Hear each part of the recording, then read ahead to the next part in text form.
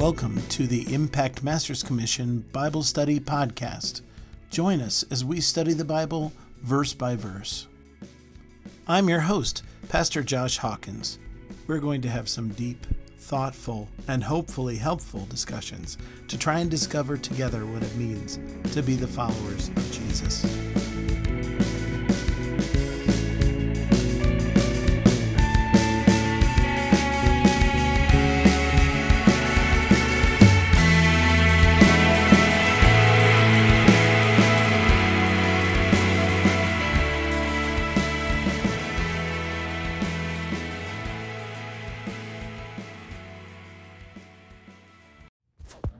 Who? My niece. Yeah. She was eating apples, and this is why I will never give little kids apples ever again. And she was eating little pieces. Like, she loves apples, and that's why I hate not being able to give her apples anymore. And a tiniest little piece got stuck in her throat, and I was doing the Heimlich on her. My mom was doing the Heimlich on her. Neither one of us could get it out. We ended up having to call 911 because we couldn't get this darn little piece of apple out of her throat. And she eventually worked it up herself. She was foaming out the mouth and stuff. It was really scary. Oh my gosh. It was so scary. Well, I learned the second time that I choked. I learned if I don't panic, because I immediately went like that, and that made it worse. Yeah. I was like, so you gotta chill, because I think I could have dislodged it if I had just gone, like that. But instead, I sucked it in. And I've learned you just don't panic, just chill, and then you can just work through, and it's going to be okay. Yeah. But your body goes into fight or flight, and that's Willow, my older niece, she was freaking out. She was 4 at the time. It was a whole mess. My dogs were freaking out. Are you just going to sit there in the middle of everybody? Don't you feel conspicuous? How many people am I buying Starbucks for? When I used to teach.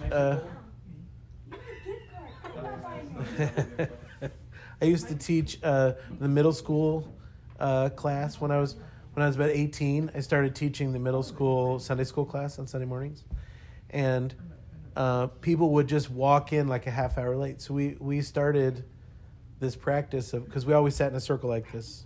It was the best way to have conversation, and so I started this practice of the last person that's walked in has to sit in a chair in the middle of the circle where everybody's looking at them, and people stopped being late immediately. Yeah, because nobody wanted to be sitting there. It just made people uncomfortable. And I have had people talk to me now, and that was 25 years ago, and now people are I've had people be like, I used to beg my mom to be on time for church because I didn't want to be stuck in the middle seat. It's I'm glad you remember that. Do you remember anything we talked about? Not really. Okay, well, let's go to 1 Timothy 3 then. You can sit back there. I wish it would be so cool if they did a virtual reality of the Bible. Awesome. It's probably going to happen. You can go to the the best we can. They're building the Tower of Babel down there by the. That's what they said. The guy that built the Noah's Ark thing, and the Creation Museum is now doing a Tower of Babel exhibit, which I'm I don't think that's a great idea. I have a problem with this. But he is building it specifically to combat CRT. So help me understand that. I don't know. But anyway. Yeah, right? I'm the first thing is, no one I've ever met that talks all the time about CRT and is mad about CRT has been able to tell me what CRT actually is. None of them. Never had anybody that freaking out about CRT in the schools or CRT in the whatever can actually tell me what it is. It's a boogeyman. No, it's critical race theory. Okay. It is a way of interpreting history through the lens of people that weren't the dominant group of people in that time in history. Okay, so it's looking at history through the lens of a slave during pre-Civil War times, or through the lens of an immigrant during and trying to see that history, that the way things were happening and the things that were happening at that time would have seemed very different to that kind of person than to, say, an educated white man who's the one who's written all of the histories we have. Does that make sense? And that's what CRT actually is. But what they would tell you it is a whole like thing. And they're really upset about all these things, which if it was all those things, then I would agree, but it's really not. And yeah, anyway, it's a big thing. You're going to hear about it at some point if you haven't heard about it already. I think my Wait, what does it have to do with the, what you call it? With what? The Tower of Babel. Well, see, that's the thing, is this guy who wants to build this thing, he wants the true history of race, Oh. Interesting. which is pretty ridiculous because the people in Bible times didn't even have a concept of race. That's not how they thought about people. There was no such thing as whiteness. And which that's really what race is whiteness and non-whiteness. That's really what the whole conversation around race is, and has been for the last 200 some years. Say it was 1600, so it would be 400 years now. So to talk about a biblical idea of race doesn't make any sense at all. It doesn't.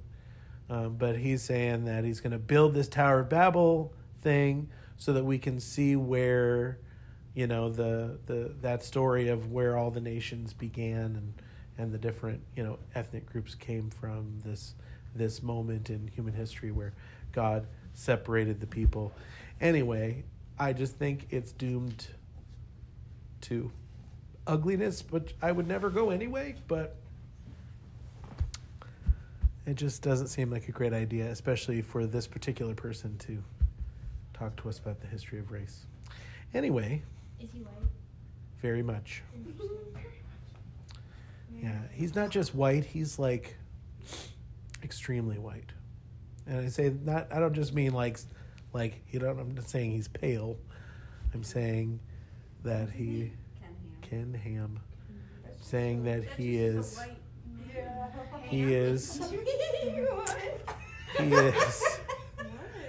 I'm saying he is a person who has very I'm dead.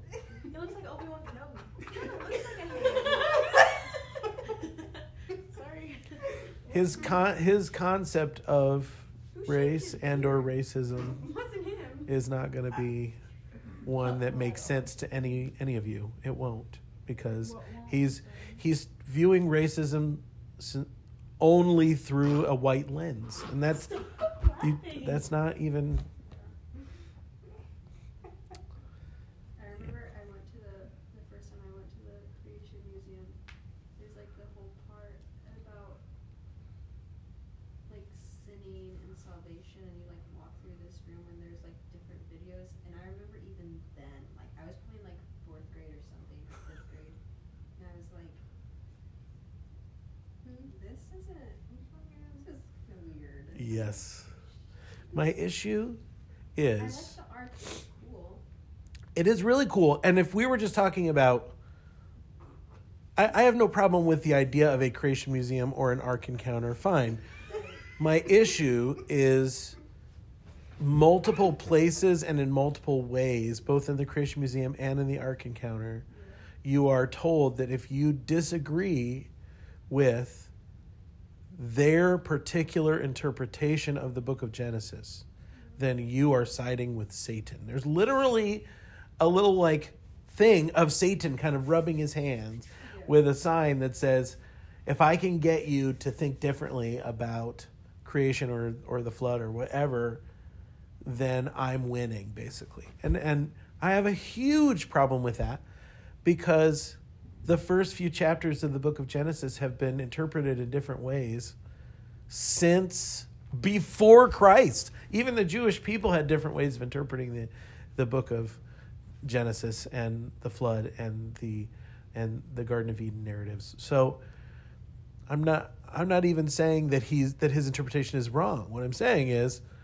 we need to be generous in areas of Bible interpretation like this. We're not talking about, is Jesus the Son of God, yes or no. We're talking about how should we interpret this book? And there's a very wide spectrum of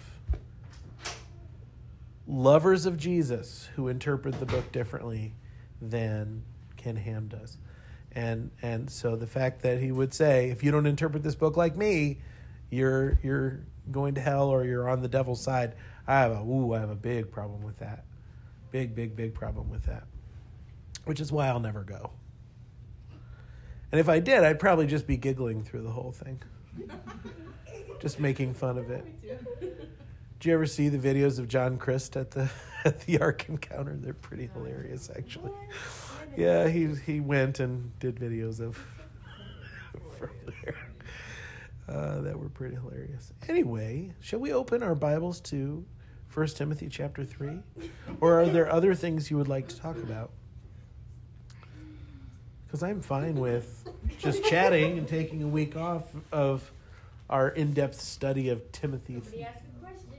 So if you have questions, we're not going to talk about Nephilims. Don't even ask. Although I will say that the Tower of Babel has a whole lot to do with the angelic and demonic realms, and much more than we've ever been taught. Because that was the moment in human history when God said, I am done dealing with humanity as a whole, and I'm going to create a people of my own that I will use as priests for the rest of mankind, and through them will come Messiah. Because the very next chapter after the whole Tower of Babel thing is when he calls Abraham. It's that very next chapter. This is God ceasing to work with humanity en masse and beginning to call forth prospective new Adams from mankind that would rise up, and that would be, God would be using this particular family to, God had given us opportunity after opportunity to say yes to him, and we kept chasing after other things and other, and so God gave us over. That is what God does when we continually reject him. Eventually he says, fine, go. It is the story of the prodigal son. Did the father of the prodigal son tell him, no, you have to stay, no, you can't take this money and run off? Did he do that? No, he didn't. He knew his son's mind was made up, so he said, fine, go. In hopes, not because he didn't love his son, because he did love his son, and he knew that confining him at home was not going to save him. In fact, it would just build up more animosity toward him. So he said, go. He gave him over to the world in hopes that when he got face to face with what the world was really like, that he would come home, which is exactly what happened. And when he came home, he welcomed him home. All right. No other thoughts, questions, queries, understandings, things you want to talk about? When does Advent start again? The last Sunday of November. So November 28th. Oh, it's just not. Oh, yeah, it is. Yeah. I love Advent. I do too. I said this last year, but I'm still just like, versus somebody just doesn't do Advent. No, they don't. That bothers me. And I thought last year they had told me last year they were planning on celebrating Advent, and I was like, great. And I actually sent Pastor Sarah a bunch of materials and stuff around Advent, and then they didn't do anything with it. Yeah. And I was like, that's disappointing. Like, obviously we celebrate Christmas and Oh, we sure. do a series Sure, Christmas sure. and everything, but I just feel like the ceremony of Advent with the candles and everything, it was always like a part of Christmas that I took really seriously growing up in Yeah. the house and everything, so it's just really weird. I've never gone to a church that didn't do it. The Christian calendar is it's awesome. I love it. I think it's But see, that's this is a larger conversation, because what is the church meant to be about? Jesus? Well, yes, but like, what are we doing? Fellowshipping. Worship? Well, okay. Well, that's the thing. Because the church has multiple functions, right? Acts 2. But to me, the primary function of the church is discipleship. Okay, that to me should be the primary function of the church. And what is discipleship? That means helping each other to engage with Christ in a way that forms us into his image. Through that, now also for me, evangelism and discipleship are the same thing. I believe they're one and the same. I believe that not only is it through people who are being formed in Christ's image that others will be drawn into the church, but also you're not actually evangelized until you have begun to be discipled. That's my opinion. Just because you walk down to an altar and pray a prayer and cry a few tears or whatever does not mean you're a Jesus follower. Might be the beginning, but you're not a Jesus follower until you're actually following Jesus. And I would go so far as to say you're not saved unless you're actually following Jesus. Which I know there's a lot of people who would not be happy with what I just said. But that is how that. If there is no change in your life whatsoever, then did that prayer do anything? No. I don't think so. We No. talked about that last week, and Rob was preaching on that a little bit. That's what I'm learning in Old Testament study. Really? Survey? Yeah, or survey. It's definitely used by Is it? New Testament. I was gonna say. I don't know. That's interesting that you would. It's interesting that you would learn that in Old Testament survey. So it's not talking about the church at all.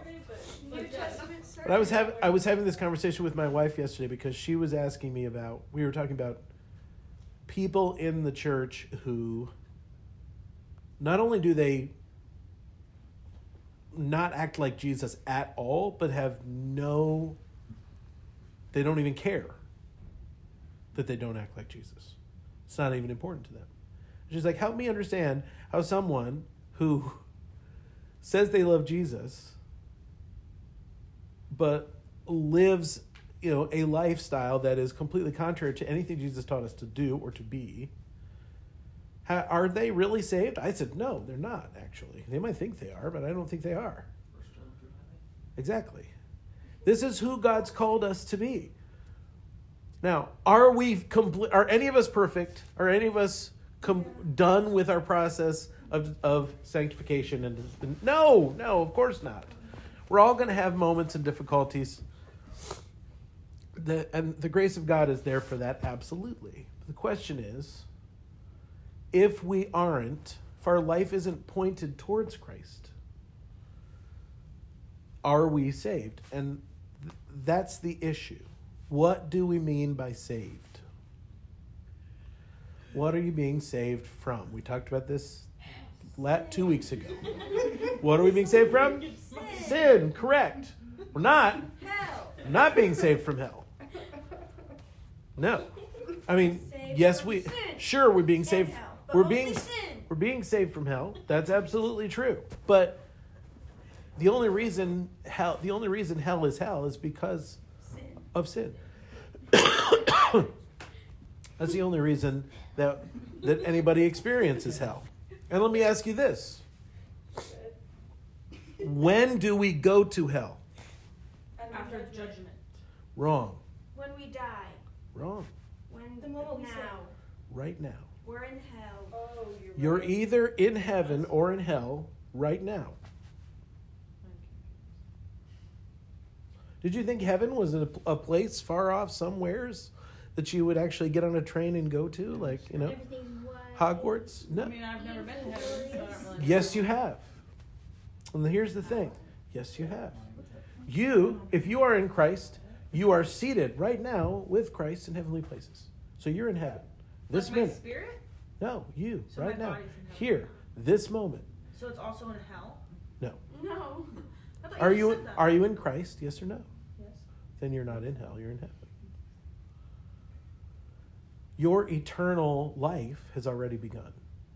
Yes, somebody told me that one time. Eternity Where's it talk begins about at that your in the Bible? salvation, not when Well, no, eternity is always in play. But Or I guess when we eternity begin is to like- experience yeah. eternal life is when we first begin to be in relationship with Christ.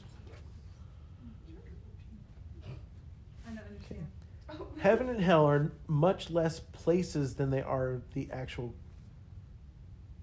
status of your soul at a given time. Okay? There is there a throne of God? Yeah, but it's not a three-dimensional thing where I can point to it on a map or pull up a map of the universe and say this is where the throne of God is. That doesn't make any sense. That's not how God works. That's not. We have to think beyond our three-dimensional existences. Jesus is seated at the right hand of the Father, and so are you right here, right now, because your life has been hidden with Christ in God. That's where you are. So you, because you have trusted in Jesus, because you are being saved, you are in heaven in this moment. Prior to your connection to Christ, you were in hell.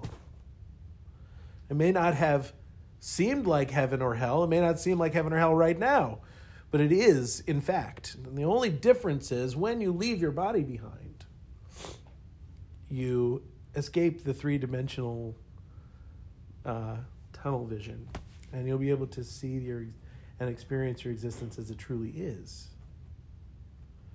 There's no grand desk that you walk up to. I know you've seen it, or Peter at the pearly gates. All of that's non-biblical. It's not anything. Is there a book of life? Yes, the Bible talks about a book of life, but it isn't. But this isn't like you don't walk up to a desk where there's an angel who's going to say, "Oh, you're going to go to the left, or you're going to go to the right." Now, there is a day of judgment that Jesus talks about and others, where the sheep and the goats will be separated from each other. But that's not the day you die. Isn't that after the rapture or no? Well, we're not entirely sure. And I don't know that Jesus was actually pointing at a specific day, or if he was pointing at a reality that would take place. Does that make sense? God is bigger than time, so we need to kind of think outside of the walls of time a little bit, which is very difficult for us. What are the sheep and what are the goats? What is Oh, that? well, see, okay, so Jesus, that's a metaphor. But in Jesus' metaphor, he says that at the end of days, that everyone will be gathered before Christ, and that the sheep, the believers, will be led off and inherit the Father's kingdom, and the goats will be sent off. And here's the thing, and here's the scary thing. Some of those goats are gonna look at Jesus and say, "I thought I was a sheep." And they're going to say stuff like, "Lord, Lord, did I not cast out demons, do miracles, etc. in your name?" And Jesus is going to look at him and say, "Depart from me, you evildoer, you worker of iniquity. I never knew you." And they're going to be shocked. They're going to be shocked. Now, what Jesus puts out there as the kind of sign of sheepness, okay, can we say it that way? Is, did you feed hungry people? Did you clothe naked people? Did you visit sick people? Did you visit people who were in prison? Jesus said, "I was sick. I was hungry and you didn't feed me. I was homeless. You didn't give me a place to stay. I was naked and you gave me no clothes." These are the kinds of things Jesus puts out there. And the goats are going to say to him, "When did I see you hungry? When did I see you naked? When did I see you homeless?" And Jesus is going to say, those people that you did see hungry and naked and homeless, and you didn't do anything for them, that was me. And the opposite conversation happens with the sheep, where Jesus says, "You're welcome into the kingdom." Why? Because when I was hungry, you fed me. When I was thirsty, you gave me something to drink. Now, it would be really easy to go from that conversation to a legalistic interpretation of, therefore, if you have never fed a hungry person or then you are going to hell. And That's what we call works righteousness, and we're not interested in that. The way we need to think about it is this. If you have been formed by Christ into the kind of person who has compassion on those around you who are hurting, then the Spirit of God is at work in you. Works do not save us. The good works that we do not save us. But if we're not doing good works, we're probably not saved. Does that make sense? Okay? Because people that are living out a life in relationship to Christ will begin to do the things that Jesus loves to do. Because you always act like the people you spend time with. And if Jesus is your master and you're his apprentice, that's what the word disciple means, apprentice. First you watch what the master does, then you attempt what the master does while the master's watching, and then you become the master and teach someone else how to do it. That's it. We watch what Jesus is doing, we do what Jesus is doing with Jesus, and then we teach others to do what Jesus is doing. This is what the master-apprentice relationship looks like. We spend time with him, we become like him, we do what he does. That's why Jesus had all these guys that were hanging out with him for three-ish years during his earthly ministry. He didn't want them to just preach the words he was preaching. He wanted them to live the life he was living, to carry the value system he was carrying.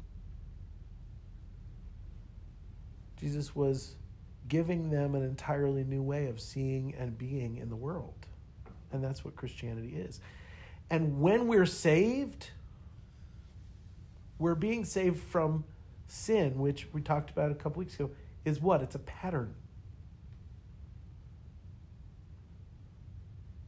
It's a way of being and understanding in the world.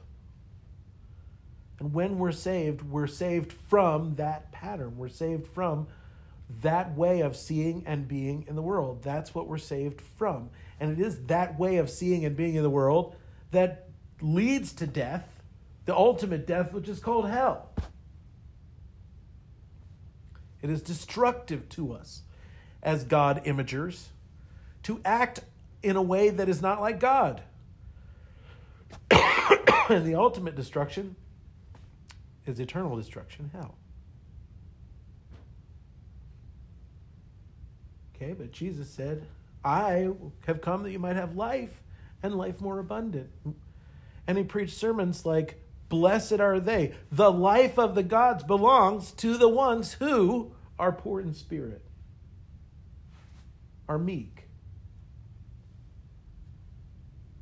hunger for righteousness. Do you see? God said to us long ago, I set before you life and death, choose life. That's what he's calling us to. Does all this make sense? Do you see why it's a destructive thing to tell someone, if you want to be saved, just come up here and pray this prayer? And make it seem like that's all there is to it? When it's far more. Because what you are doing in dedicating your life to Christ is exactly that. You're dedicating your life to Christ. He becomes your master. You become his apprentice. How many of you have watched The Karate Kid and not the Jaden Smith version? Yeah, it's still good. I've seen the same thing, just different actors. No. It's not the same thing at all, not even a little bit. No, because the new one has a Justin Bieber song in it. Oh my gosh, that is not why it's different. He sang a song with Justin Bieber. Or Cobra Kai. Has anybody watched Cobra Kai? Yes. Cobra Kai is so great. Yeah, I'm so excited. I haven't watched season 3 yet. Oh, really? I know. That's crazy. I haven't watched it. I watched season 1 and 2, and I have yet to watch season 3. Anyway, Three's good. Kind of. my kids watched it the first day it came out, but I haven't watched it yet. Because I probably want to go back and rewatch the whole thing from the beginning. But anyway, no, Mr. Miyagi, at the beginning of his time with Daniel, before he teaches him anything, he says to him, we're going to make a pact, you and I. He says, we're in an ancient pact, and this is what it is. I'll be the teacher and you be the student. You do what I tell you to do. That's the pact. And in that moment, when Daniel said, okay, I'll do that, Daniel became the apprentice and Mr. Miyagi became the master. And even though Daniel, for a lot of the time, did not understand the stuff that Mr. Miyagi was telling him to do, or why it was important that he do the things Mr. Miyagi told him to do, the way Mr. Miyagi told him to do them, he still did it. Because that's the master and I'm the apprentice. Okay, so when Jesus says, when you pray, pray like this, you might wax on, wax off. Okay, that's you gotta go. And it was only later on when Daniel's like, you're not teaching me karate, you're just teaching me that, and then he does the whole thing, and all of a sudden it becomes clear that all these motions he's building muscle memory into Daniel's body. But Daniel didn't know that. He didn't understand it. He was being taught how to fight, and nobody ever told him that's what was happening. And when Jesus says, blessed are the poor in spirit, and you're like, and we just throw that away as if it's nothing, we have stopped being the apprentice and we have assumed that we are the master. When Jesus says, pray, love your enemies and pray for those who persecute you, and we just kind of don't even pay attention to that, we have stopped being the apprentice and we have become the master. And that is not how you become a follower. That is not being a follower of Jesus. Most of my life, I was a student of Paul, and I was a student of the other New Testament epistles, and I read the stories about Jesus' miracles, but I had no grid for Jesus' teaching at all. None. I didn't know what the Sermon on the Mount was about. I knew it existed, and I had even read it, but it didn't really impact my life, because salvation was about Jesus died on the cross to forgive my sins, and that was the end.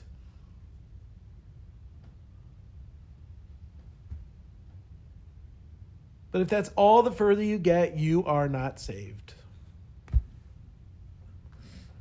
Now, we're not talking about examples where someone at the end of their life realizes that they've made a mistake and they repent and they ask for Christ's mercy.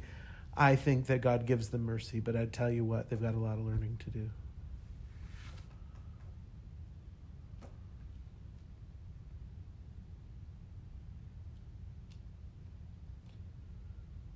So in my opinion, what the church should be doing is helping people to be formed in the image of Christ. Advent and Lent and the rest of the Christian calendar are all ways that earlier church communities sought to help people, help each other be formed in Christ's image.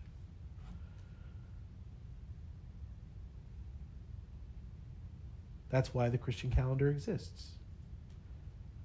It's a way of taking Jesus' life and the teachings of Jesus and actually putting them in our bodies, giving us muscle memory.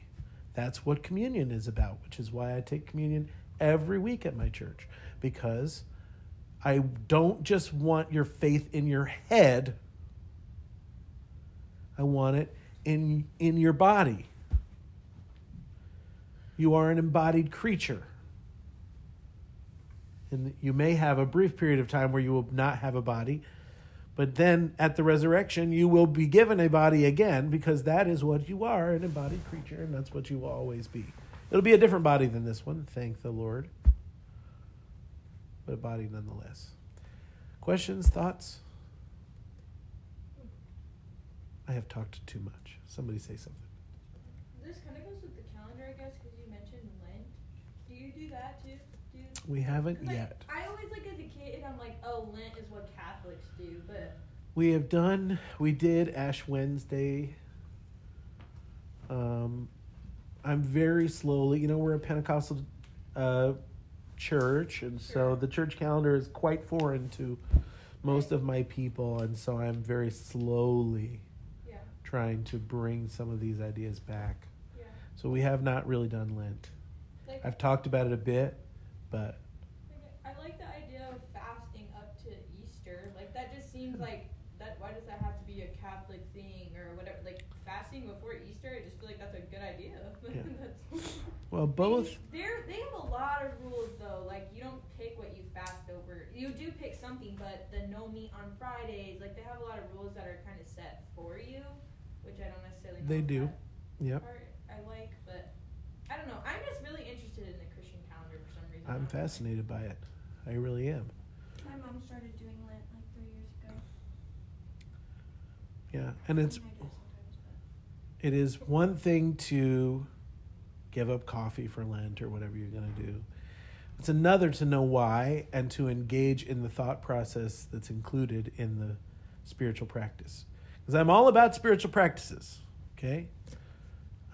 This is, that I want an embodied faith, a practiced faith. I don't just want a faith that lives in my brain or even just in my heart. I want a practiced faith, an embodied faith. I think that's something that the Enlightenment, we threw it away. We all became Cartesians. You guys know what that means? no. Do you know who Rene Descartes was? Have you ever heard the phrase, I think, therefore I am? Yeah. Okay. Rene Descartes was the man who wrote that phrase in Latin, I thought that was a woman. cogito ergo sum, right? No, it was a man, French man. The church hired him to prove the existence of God. He was a mathematician, and he was a Christian.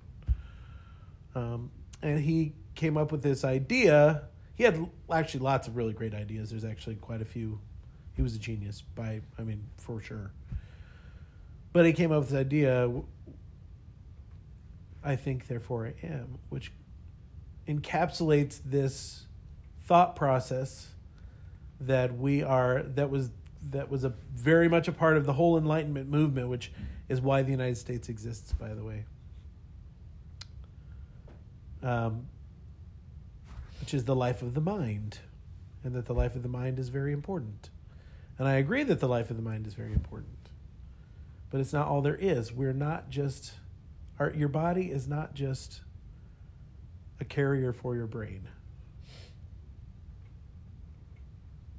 And the Christianity that was formed in the Enlightenment was a very brain-centered Christianity. Very mind-located Christianity. And there's nothing wrong with Christianity living in your mind. It should. Jesus told us to love the Lord your God with all of your heart, your mind. We're supposed to love the Lord with our mind, but not just with our mind. Also with our emotions and with our bodies. Tomorrow I'll be teaching Romans chapter 12 to my church, as much of it as I can get through. Starts off, in view of the mercies of God, present your bodies as living sacrifices. This stuff, God cares about it. And to say that he doesn't is going to lead us down the trail of Gnosticism. Anybody know what Gnosticism is? Well, there's a lot to it. There is a lot to it. One part of it is that most Gnosticism is dualistic, believing Yes. in the evil, physical God of the Old Testament and a good spiritual God of the New Testament. Believing that anything spiritual is in and of itself good, anything physical is in and of itself evil. Correct. Dang, man, where did you learn all this stuff? Bible school? So did I for a whole year. Well, it depends on which Bible school you went to. I went to Southwestern Assemblies of God University, and nobody ever said the word Gnosticism to me. So it was only much later. That I learned. I never even learned any real theology and I got my degree at Southwestern, and they never really even taught me any theology. And I've never actually been to a school that talked about Gnosticism. well, I mean, there should be a school that talks about Gnosticism. All the other learning that I've done has just been on my own, just, tracking this stuff down, reading, studying the scriptures. And I would really love to, but that would require me actually getting a higher degree than I currently have. And I don't have the time or the money to do so. I love you guys. I love hanging out with you. A real college professor. It works. Anyway, Gnosticism says, one of the things Gnosticism says is that the physical is evil and the spiritual is good. And therefore, there were people that went all different ways with that. There was like the Stoics, who were guys that were just totally deny all physical urges, like drink and eat as little as possible. Don't get married. Even if you are married, never have sex. Like, there was this total, like, all physical urges are the devil, right? I'm serious. That's the way they felt about it. And so because they wanted to focus on the life of the mind and the spirit, that was what they're all about. But then you had the other side of the equation, which said, well, if the body is evil but my spirit has been renewed, then what my body does doesn't matter. So I can just go do whatever I want. I can sleep with whoever I want. I can eat whatever I want. I can drink and partake whatever I want because the physical is passing away. So what does it even matter? Now known as for grace theology. Yeah. Now, there's some really beautiful grace theologians, and there's some really wacko grace theologians. But, because I would consider myself a grace preacher, but I want to preach biblical grace. Not all this other stuff that makes no sense. Again, if you're not being formed in the image of Christ, you are not saved, because that's what it means to be saved. We are saved when we're formed in the image of Christ. That's why the Apostle Paul could say, I'm working out my salvation with fear and trembling. This is the guy that we think of as like, the pinnacle. And he's going, I don't know how this is all going to pan out. Okay?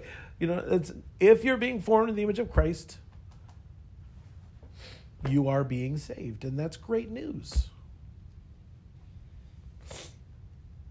If you're not, I'm worried about you. Are you more like Jesus today than you were yesterday? I hope so. Well, let's go bigger than that. Are you more like Jesus today than you were a year ago? That's the real question. I hope so. Yes, and are you more in love with Jesus today than you were a year ago? Yep. Because that's the question, and that's the kind of thing we need to be asking ourselves. When I think about who I was a year ago, and so this is what Dallas Willard says, and he's one of my faves. He says, spiritual maturity is loving your enemies without trying. I don't have enemies. Everybody loves me. Yes, you do. Name one. I don't know who they are. But there are people that threaten, by one means or another, your sense of being and stability. And I want to find those people. they threaten, and those are the people Jesus has called us to love. I'm sure there are. Well, this is the reality. If you don't have any enemies, it's because you're not in touch with your emotions.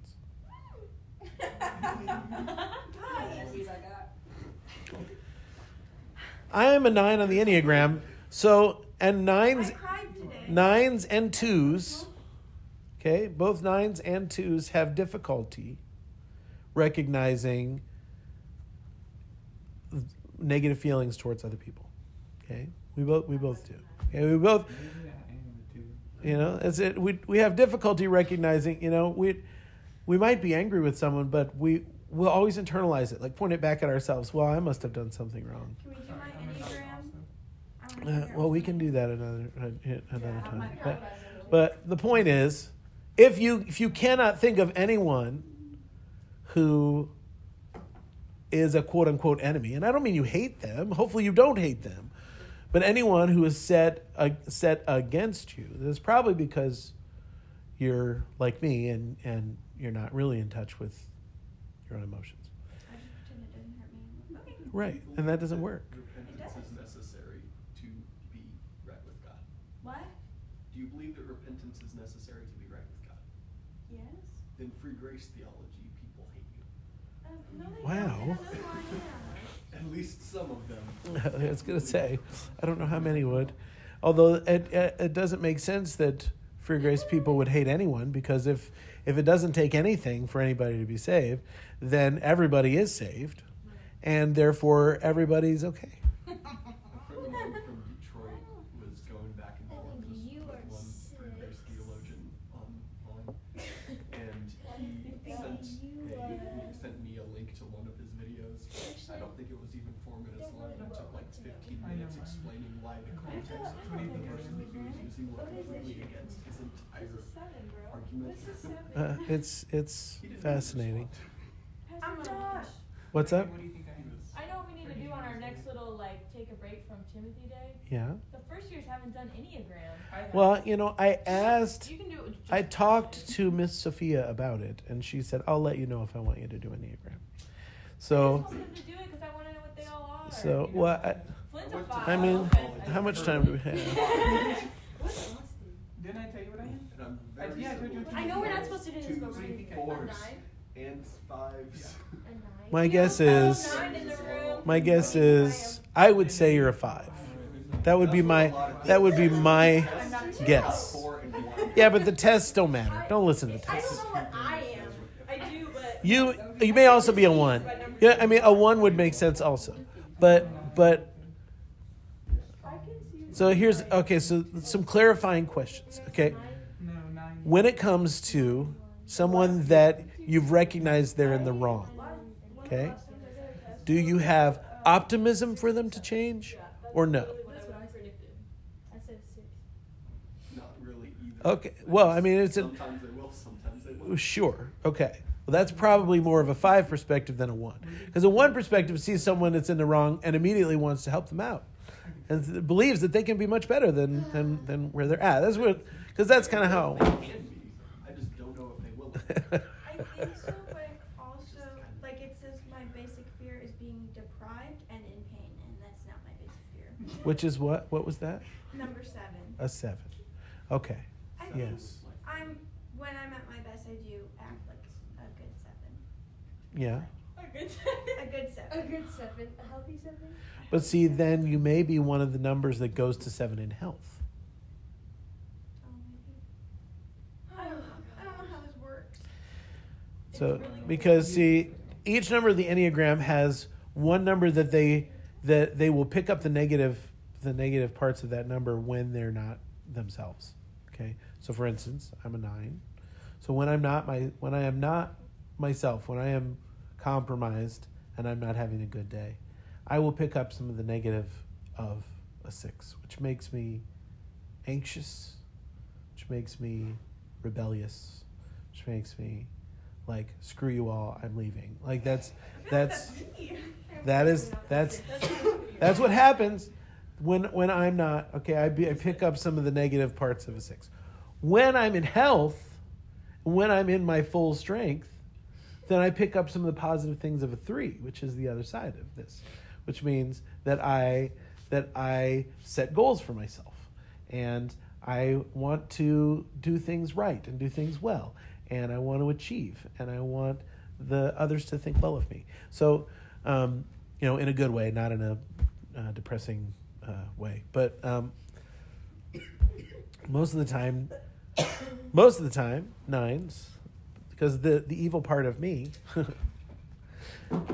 I want numbness and sleep and disconnection. That's the 9 thing. Yes. Okay, that's mine, because peace is I want to be the my challenger. primary. No, you Uh, don't. No, you don't. my wife is a challenger. She's an 8. I feel like my mom is, but not, and I don't know how to explain that. What do you guys think I am first year? We all know what you are. You don't have to tell us. What do you think I am? I don't know you well enough to know. The Well, peacemaker. last year you said No. I was That's a not 6. what I am. That would make sense. Well, I guess Yeah. kind of. That would make sense. But you're really not supposed to tell people what number they are. But I do it all the time. But you're not supposed to. It's fun. It's fun. The idea is you're supposed to sit with these descriptions, and whichever one begins to resonate with you. Now, what I would say is, most people do not feel good about their number. Yeah, I know. Most people kind of look at their number and they're like, I really don't want to be that, but yes, it sounds like me. Now, 8s most of the time are like, that's me, and I'm happy about it. That's about the only number that's like, yep, and that, yep. That's me. That's how my wife is. She read the description and she was like, yep, that's me. No. Yep. I was like, Deal with that it. sounds pretty good. She's like, deal with it. If you have a problem with it, that's too bad. I said every 8 ever. I That's think I ex- kind of agree with you. I think I am a 7. You know who else is a 7? Ross Tuna disguise as a 2. Oh my gosh. But I think 2s go to 7 in health. I think they do. And you should see him filling that baptismal every single Saturday night at the church because he lives there. Why do you have to fill the baptismal every Because he night? lives at the church. He's Well, yeah, but why do you fill it every night? Because they do baptisms like every single week at his church. Are you serious? At least twice a month because he That posts is- about it all the time. We do it like Or maybe twice a year. Maybe. We don't do baptisms nearly that often. Maybe if we had more people getting saved, we would. But Doesn't- it doesn't help when you don't do altar calls. Anyway. Maybe they just do it like when somebody wants to. I don't know, because there was once like there was only a week off, like every other week for like 3 weeks in a row. He was Yeah. posting it, and I was like, Ross, why are you doing this so Maybe much? he just does it Yeah. for fun. Maybe he's Seeing the water fill up. Well, like That's what I said. I said for us to do baptisms is a huge pain in my neck because we use a portable hot tub. You know, so I gotta blow it up, I gotta fill it, I gotta do the whole thing. It's just it's and we did it Sunday. We did baptisms, and we haven't done them for 6 months. No, you just have to get like a big, Cow thing. yeah. And then you can also use that for like fall festivals, for apple bobby. I like the hot tub thing because the water is nice and warm, which that's a big deal. Yeah. Yeah. Although, you know, in the early church, they usually did baptisms on Easter, Yeah. and which in the northern hemisphere is usually cold. Right. So a lot of times they would have to break the ice off of the stream. That was the other thing is in the early church, you were not to baptize in still water. It should be living water, moving water. Preferably cold.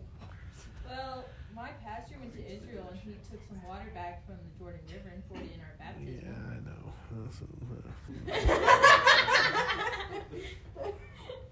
Finger did it as a joke. He was like clowning himself up there. I'm just like, ugh. Did he get a piece of the cross too? Did he buy a piece of the cross? No. Oh. He literally brought it back and he was just joking. He was like, so guys, this is extra I've had holy people. now. Like, I've had people give me vials of water from the Jordan River. Oh, yeah, I don't know, but I'm like, why is this special to you? No, It's my it's pastor just was water. definitely joking. He was not being serious. He was just flexing it. It's now there was a day, okay? There was a day when spiritual geography made a lot more sense.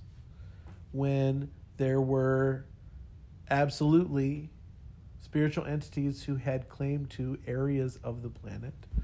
But as of Jesus' death and resurrection, we are evicting those spiritual entities. And so now Jesus has filled the whole earth with his glory as God has promised that he would. So it's no longer, Israel is no longer, but see, like, you know, Naaman, the general, the foreign general who came and Elisha healed him of his leprosy by dunking in the Jordan River 7 times. Naaman asked for dirt from Israel to take back with him because he wanted to take a little piece of Israel, the place where God is in charge, back with him to his pagan country. And then it made sense. But now Jesus has reclaimed the earth for himself. It no longer makes any sense to take water from the Jordan River. Yeah, And no. that's really funny. So, would you go to the Jordan River? I absolutely would. I'd love to I go. would love to. I want to go to Israel just to be in the place because I'm all about an embodied faith, right? This is where Jesus walked. I want to be where Jesus walked. I want to see these things. I want to experience this stuff. it's going to change the way I think about these stories. But is there anything actually special about that place? People in Israel have, like one guy told my dad, prayer is a local call from here, but everywhere else it's long distance. And but no, that's not true at all, because God exists everywhere, right? And so to go and pray at the Wailing Wall may be something that is a profound experience for me, but it's not because there's anything special about this wall. Plus, it's a retaining wall. It's not even a part, and may not even be a part of the Temple Mount, although that's a whole nother conversation. Because the temple may have been over in the city of David, which is not even up there where... Right. My pastor basically explained that when he did it too. He was just like, I just want everyone to know I do not actually think this water is extra holy. I just kind of... And yet he did it still. Yeah. And then drained the baptism. I mean, do you keep water in there? For long periods of time? I would think you would... We take our baptismal down to the basement in between. We have a pool party at our youth pastor's house who lives in the parsonage across the street. They got a pool there? Yeah. Usually they do baptisms after a service. I have a pool in my backyard, and I've thought about doing baptisms there. Yeah. I've done practice baptisms with my kids in the pool. I just hold them under until all the demons come out. When I'm back home, my best friend, their parents have a membership or a state park pass. Yeah, So I do too. you can get in for $3 into McCormick Creek's pool, and so I'll go to the pool together for $3 each, and we'll do fake baptismals in the pool. Yes, my dad baptized my siblings in the lake. My dad baptized me in a lake. my I daughter didn't get said baptized. she was going to be baptized this Sunday, and then she chickened out This Sunday? last Sunday. I got And baptized in She got up and said, "I don't want to get baptized today." Well, and I want it to. I had told her, I want you to want to do it. I want this to mean something to you. So if you don't want to do it, that's fine. But still, I was kind of excited about baptizing her. Maybe you guys will one day find yourself I on don't a remember trip getting that baptized. I do. I just got baptized. I really want to, but I'm not going to go get baptized in the Jordan River because I've already been baptized. I don't need to get baptized again. Extra heaven. Yeah, exactly. I No, got baptized when I was I'm good. I did get baptized twice. She's 10, and that's why I was like, if you want to get baptized, fine. If not, I mean, it's okay. I was 12 when I got baptized, so it's like... Yeah, I got baptized again my senior year because I did believe in Jesus when I was baptized. I just didn't know. It was a that childlike faith. Yes, it was It very wasn't something that... elementary. Yeah. I had a good friend who got baptized when he was 9 or 10, and then he really... he walked away from the Lord for a long time, and it was 18 years old. He came back to the Lord when he was 17, 18, and he got baptized again. And I never forget what they always anything you want to say or whatever. And he said, "I was baptized before, and it didn't mean anything, but today being baptized means everything." And it was just like, man, that's why you needed to be baptized again. Well, that was it for us, guys. It's time to go. I really have to leave.